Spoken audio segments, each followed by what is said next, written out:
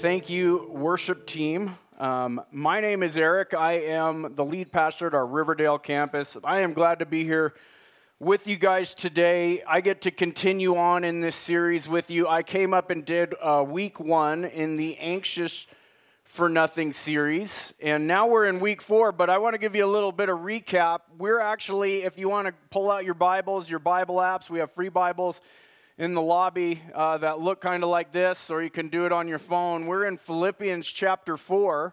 We're going to be jumping around in the book of Philippians, but this whole series is based out of that chapter, Philippians chapter 4. It's in the New Testament towards the back of your Bible, and it really springs from this verse where the writer of that book, Paul, who was carried along by the Holy Spirit, these are the words of God, but he says, be anxious for nothing, and we talked about instead, pray about everything with thanksgiving, let your requests be made known to God, and the peace that surpasses all understanding will guard your hearts and minds in Christ Jesus. That's verses 6 and 7, and so we've been looking at what does it mean that we shouldn't be anxious? How do we get out of this anxiety-ridden culture that we live in? How do we act different, be different, live differently than everyone else? Because as we look around in the world, we see all kinds of things that cause us anxiety, especially as we head into this Christmas, Thanksgiving and Christmas season. You know, there are so many things about money, about relationships, you know, about plans, about the future, things that we're concerned about. But Paul says, nevertheless, even though there's so many cares in this life and in this world, don't be anxious. And so we've covered what anxiety means. We've covered how to fight anxiety with our thought life. Last week we talked about that. And now today, actually, we are going to look at when people make you anxious. We're going to talk about anxiety in relationships, and I think it's really fitting as we head into Thanksgiving week this week. Many of us are probably going to be around the table with family members and friends that we don't see often, and maybe sometimes we don't get along with those people, or we're not used to having certain conversations. I bet I could say that at least, you know, all of us can think of that one person in our family that we know that when we get around them, some kind of conflict is going to happen. They're either going to be awkward, or they're going to be, you know, they're the loud cousin or the loud uncle or the guy that likes to talk about religion and politics. Aren't those guys the worst? Right? No, that's why I love church. I get to talk about religion and politics all the time. Mostly religion. I don't really care too much for politics. But it is a fun conversation. When you get around people, you know, everybody has their different bent, their different opinions about how life should be, how the country should be ran, how people should run the church and businesses, and what kind of school your kids should go to. Everybody's got opinions about everything, and when your opinions don't line up, it seems to cause conflict in relationships, right? Even in marriages. You know, we're built differently. We have different personalities, and when you put those two personalities together, all of a sudden conflict happens, and this is a factor for anxiety in our lives. And really, the question is, why do people make us anxious? Why does being around people make us anxious, or being around certain people or having certain conversation make us anxious? Because if you're honest, you just don't like conflict, because that's really what makes people anxious when it comes to relationships. It's conflict. And I took this from a book called The Peacemaker. It says that conflict is a difference in opinion or purpose that frustrates someone's goals or desires. So that's what conflict is. And if you think about it, okay, I can get with that first part of the sentence. Conflict is a difference of opinion or purpose, but I don't know. What does that mean? It frustrates someone's goals or desires, because we all have these different goals in life. Like, think about even your family. If you think about your family, you have a set of values and goals and a plan. You want to see your family go from here to here, and you've got a step-by-step approach, and certain values and morals that are going to get you to that place.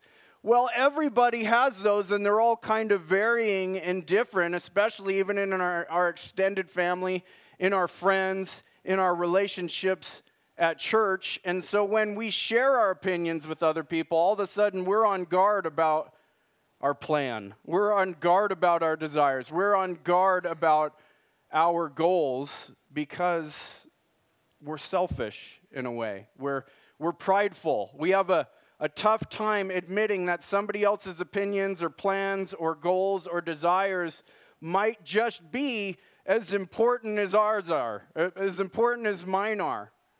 But this is why I think that we struggle. And I'll just say this. Conflict is a part of the Christian life, and we can't escape it.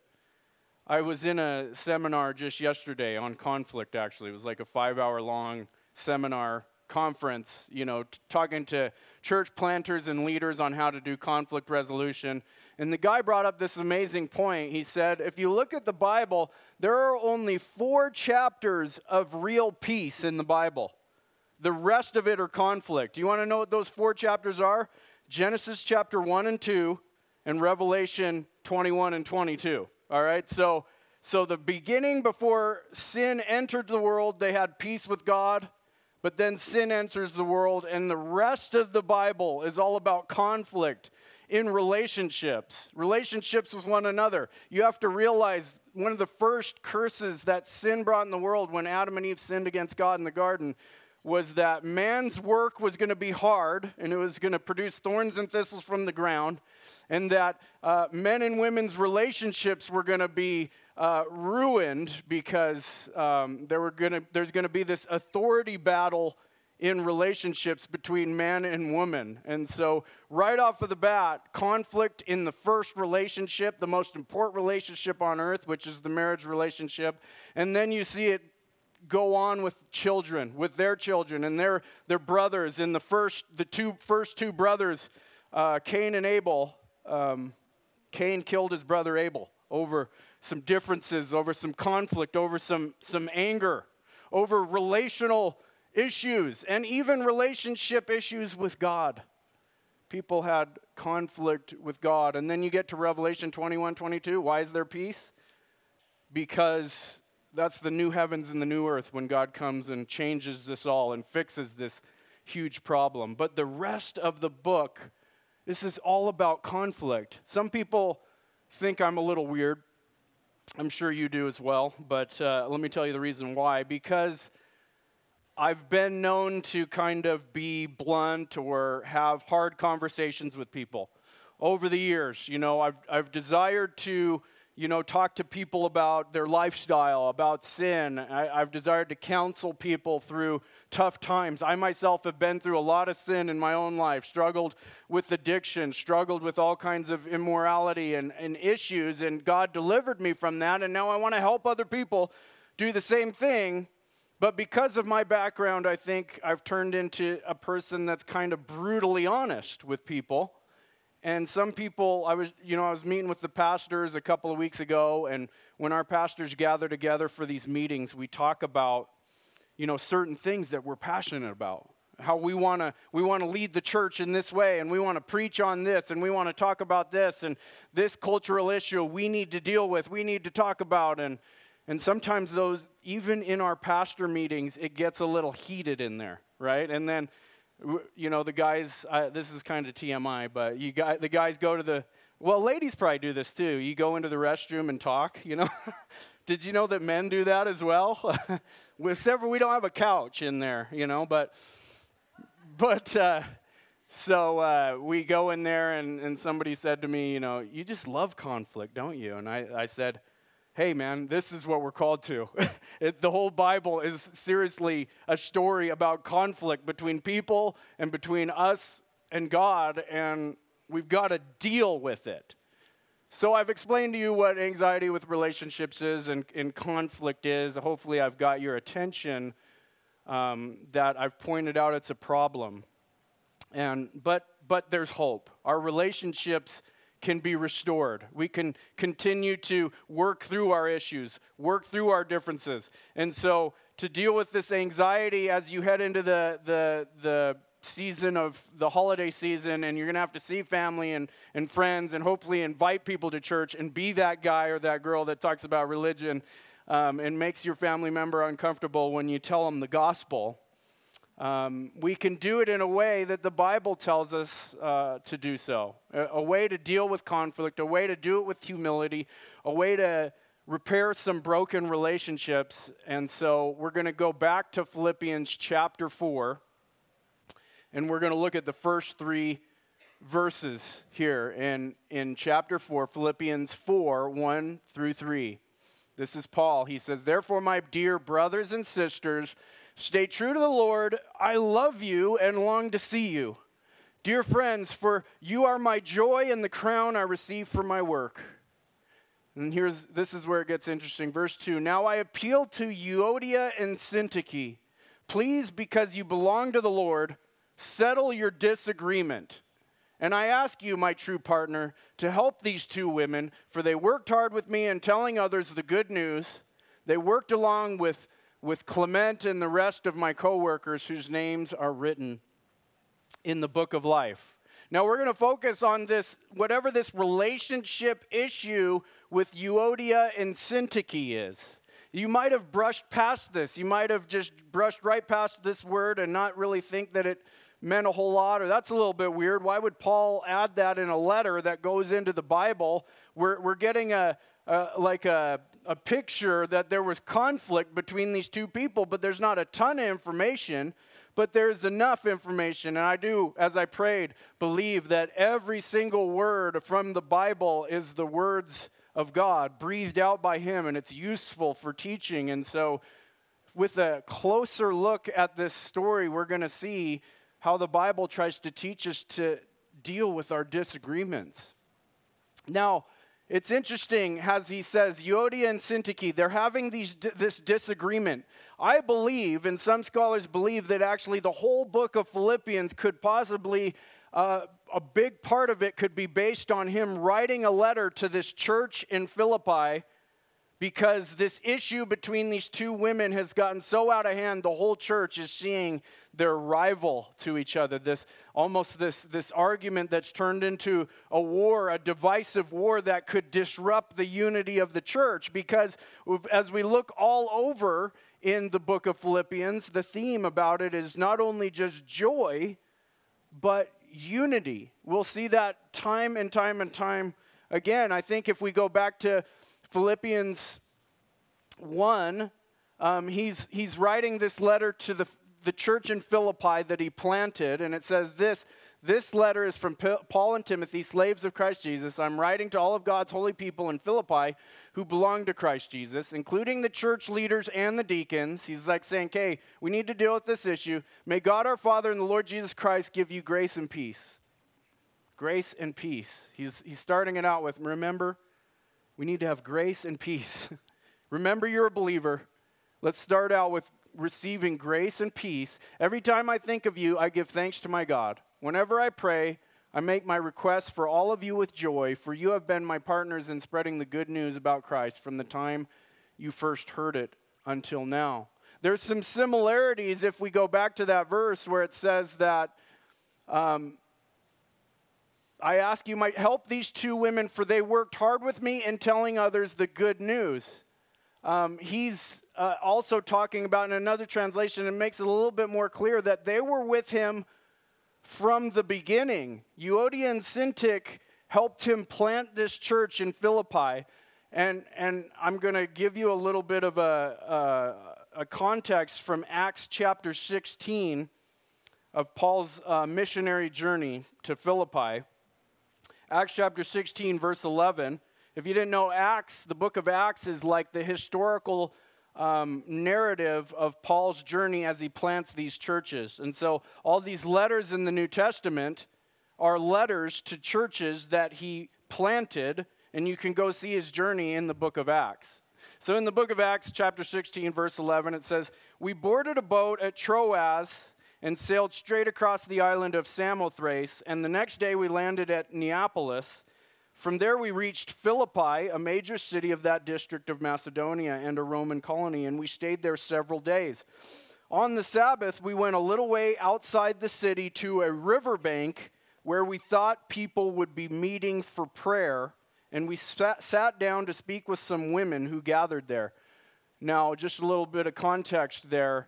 In Philippi, there were Jewish people, but it wasn't a Jewish city, so they didn't have a synagogue, so it was believed that the Jewish people met down by the riverbank. And so as Paul's coming there, he's going to the first people that he feels like he's going to share the gospel with to get them to help plant a church, and it's some women. And I believe it's these women, Euodia and Syntyche. And it goes on to say that another woman named Lydia from Thyatira, a merchant in expensive purple cloth who worshiped God, as she listened to us, the Lord opened her heart and she accepted what Paul was saying. She was baptized along with other members of her household, and she asked us to be her guests. If you agree that I am a true believer in the Lord, she said, come and stay at my home. And she urged us until we agreed. It is believed that at this woman's home was the first church planted in Philippi, and Euodia and Syntyche were also a part of starting that church plant with Paul. But now they're in a disagreement. Now Paul's writing back to them saying, guys, we are Christians here. Don't you remember you started with me sharing the good news? We need to settle this disagreement. Did you know that we can have disagreements in the church as well? How many believe that? How many know that, right? You people used to say to me, like, funny things, people, mentors, as I was coming up as a pastor, like, that people actually argued about the color of the carpet, and different things going on in the building and different ways to design the building. And people were fighting over this so much and I just didn't believe it until we actually started moving buildings here in Brigham. We've moved, this is now our third building, and it causes issues because everybody's got their differences of opinion on how things should be, how things should look, how things should be structured, and then it even goes into, when new leadership comes into place, how you should lead, what kind of decisions should be made. And this is the type of thing, it seems minor, but these types of things break apart churches because of people's feelings and opinions about issues that don't seem to be that big of a deal, but because of pride, I think, it causes people to fight so much that people start dividing, and Paul is trying to fight against that in this letter. All right, he wants unity, he wants his church. So this is practical for our relationship, but he also wants his church to be unified. And so we're going to look at what does it mean for Christians in the church, outside of the church, even with non-believers or with their believing family and friends.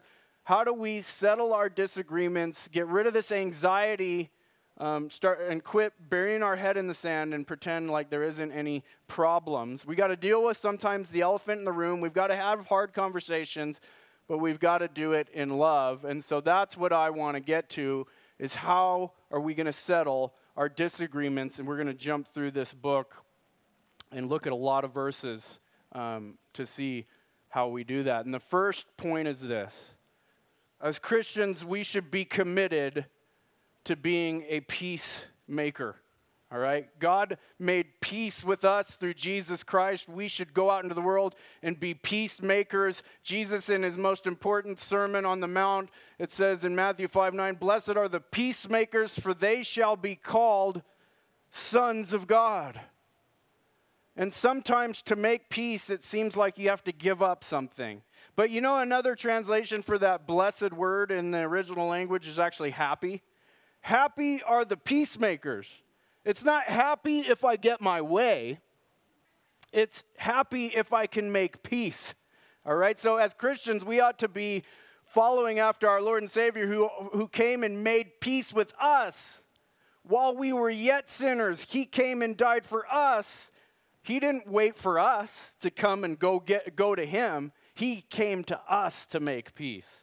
So maybe you have some relationships in your life right now where there's no peace. It's a broken relationship. If you're a Christian here today, you're called to be a peacemaker, to be the ones that's the assertive one, not the passive one, not the passive-aggressive one, but the assertive one that goes and tries to repair that relationship because we are trying to be like Christ. Romans 12:18, do all that you can to live at peace with everyone.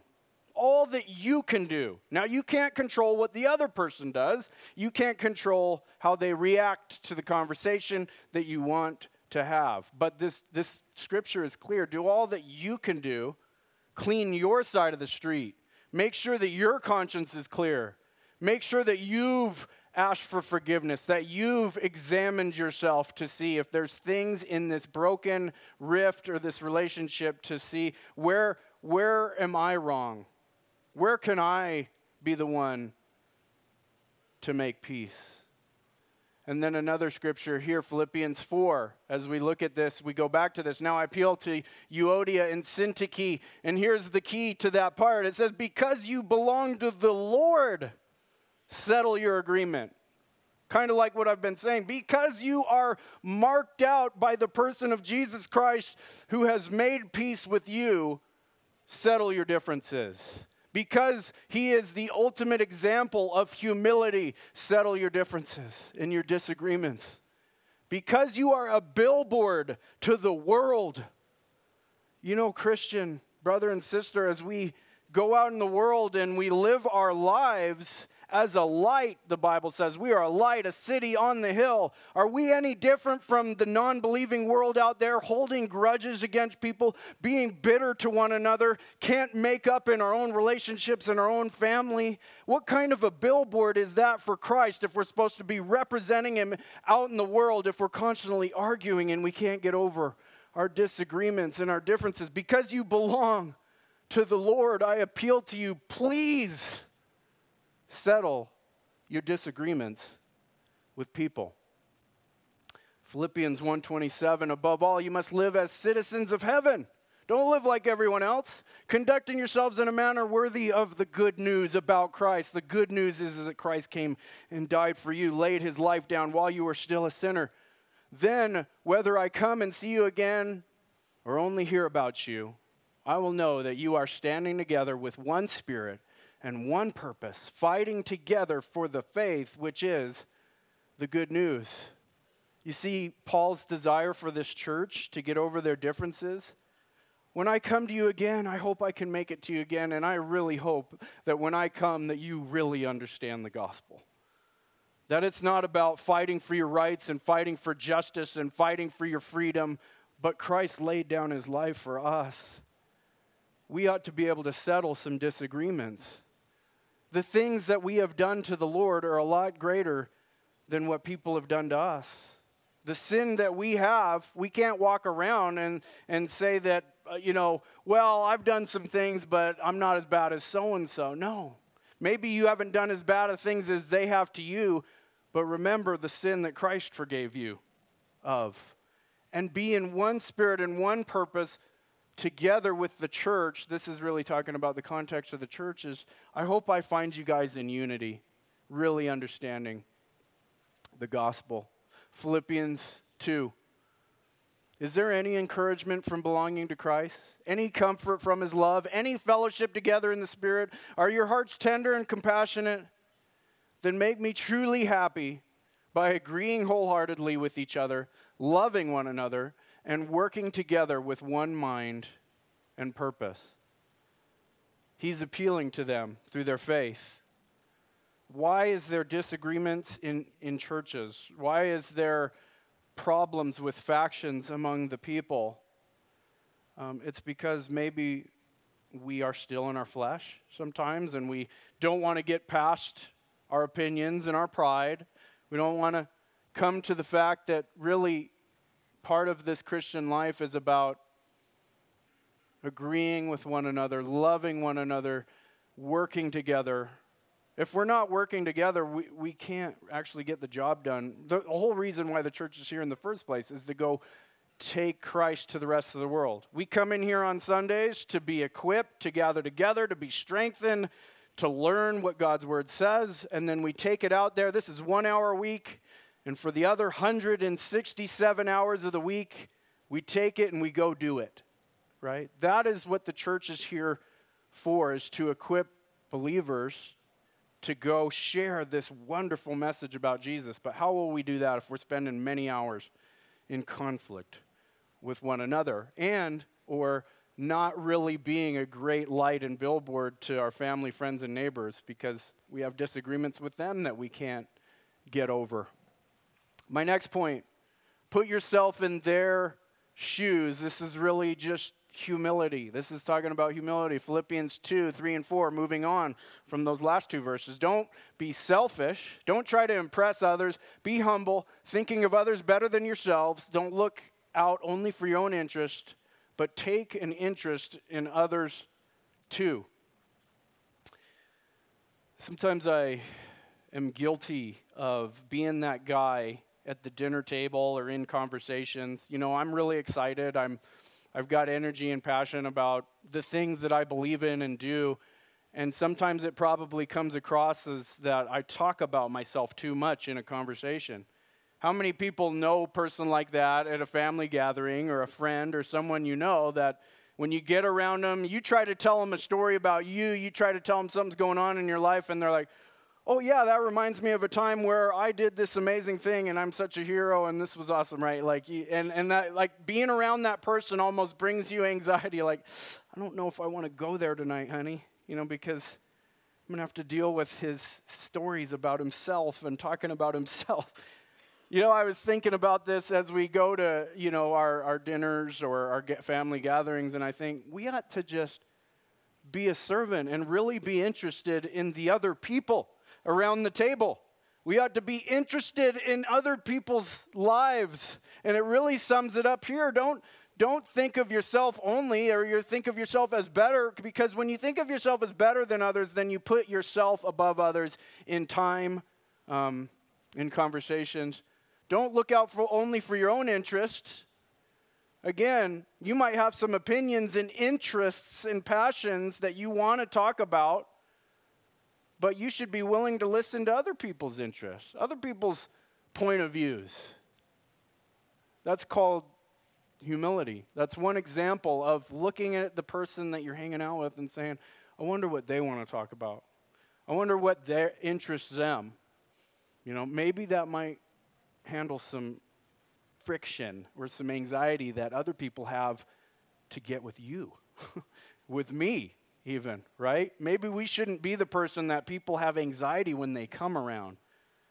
Instead, they should feel a love, like the presence of Jesus Christ. When I think about being with my Lord and Savior, I just want to go sit at his feet, and I know that being in his love is going to be unlike any kind of love I've ever experienced or felt. And how can I be like that to people in my life? That's a goal that I would love to have, and I'd love to have that for all of us here today as Christians. The next thing, when in conflict, having these disagreements, talk to them, not about them. Because sometimes there's an elephant in the room, or sometimes they did something to offend you, and it's just to actually have a conversation and to correct them about it. And so Matthew 18 tells us how to do that. This is Jesus himself telling us how to deal with conflict. If another believer sins against you, go privately and point out the offense. And if the other person listens and confesses it, you've won that person back. There's several other passages that say, go directly to the person who has offended you and talk to them about it. Instead, what happens? A lot of times we bury it. We keep holding it in, and that's not the same as forgiving and letting go. It's turning into bitterness. It's turning into a thing where eventually it boils over to a point where we unload. And what do we do when we have an issue with someone else? Our first reaction, because we have the sinful nature in us, isn't to go talk to them. That's why Jesus had to tell us. It seems so logical. Someone bothers you, you tell them they bothered you, right? Someone hurt you, you have a conversation and you clarify. You say, you hurt my feelings. I'd like to know why you did this, or here's how I'm feeling. And maybe the person's like, oh, I didn't mean that. Oh, I misunderstood. But instead of doing that the healthy way, what happens? We'll hold on to the issue, we let it bottle up, and then we go unload on everyone else about it. We start telling everyone else. So-and-so really bothered me, they hurt me. Oh, do they do that to you too? Yeah, they're just a bad person, really. Will you affirm me that I don't like them, you don't like them? Let's start our own little clique of not liking this person together. That's exactly what happens, right? It is funny, but I know that in your mind or your heart, you're like, oh, shoot, I just did that recently. How does he know? Well, this is the Word of God. God knows our hearts. The Spirit of God searches our inward thoughts and comes in like a sword to divide what's right and what's wrong, to be able to teach us, to rebuke us. When we do that, when we go tell other people rather than talk to them, that's gossip. That is gossip. And what does the Bible say about gossip? Gossip is a sin. We should not do that. We should learn to go talk to the people about the issue. And we should learn to have healthy conversations out of love, not in anger, right? If you got to take a moment, if you got to think about it, if you got to process it, if you got to write something out, just don't let anybody else see it. But if you've got to process something, then process it. But have the conversation. Don't let the bitterness hold on forever. You are called to be the peacemaker, to settle the agreements, to have the humility as a Christian. Romans 12, 9 through 10, it says, don't just pretend to love others. How many times do we put on a face? You're angry at a person, you're holding something against them, you see them on Sunday, hey, how's it going? Really love them. Hate what is wrong, hold tightly to what is good, love each other with genuine affection, and take delight in honoring each other. How would we be as a Christian culture, as a church, as a family, if we took delight in out-honoring each other like it was a competition? No, you go first. No, you go first. No, you get the food first. No, I'll serve you. No, let me honor you. Let me talk about you at the table and the great, wonderful things that you've done. And let me lift you up. Let me encourage you. And imagine what that would be like if you were in a family or in a church where it was constantly, we're focused on one another, truly loving each other, wanting to honor each other, making it a competition.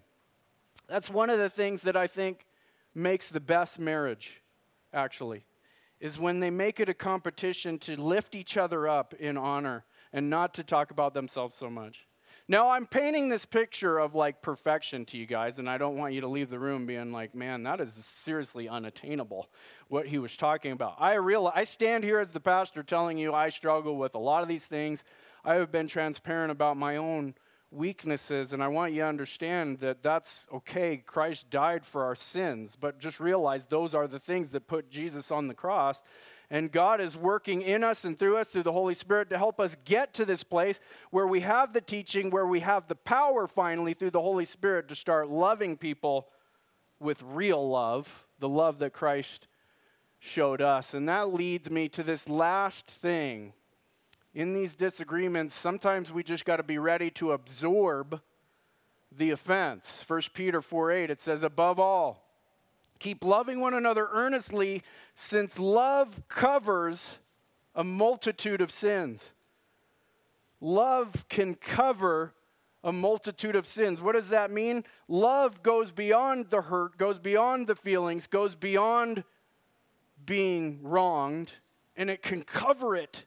It can take it and crush it and throw it away. Love can cover sins. If we think about Christ, again, his love for us covers our sins. But Peter is saying, love one another in this same way. Be so loving that you can really cover people's sins and not have to have justice for all. If we wanted justice for everyone's sins, we would be included in that, and we would go straight to hell, separated from God. But thank God that Jesus Christ covered our sins by dying on the cross, by shedding his blood for you and for me. And so we've got to be ready to absorb some things sometimes.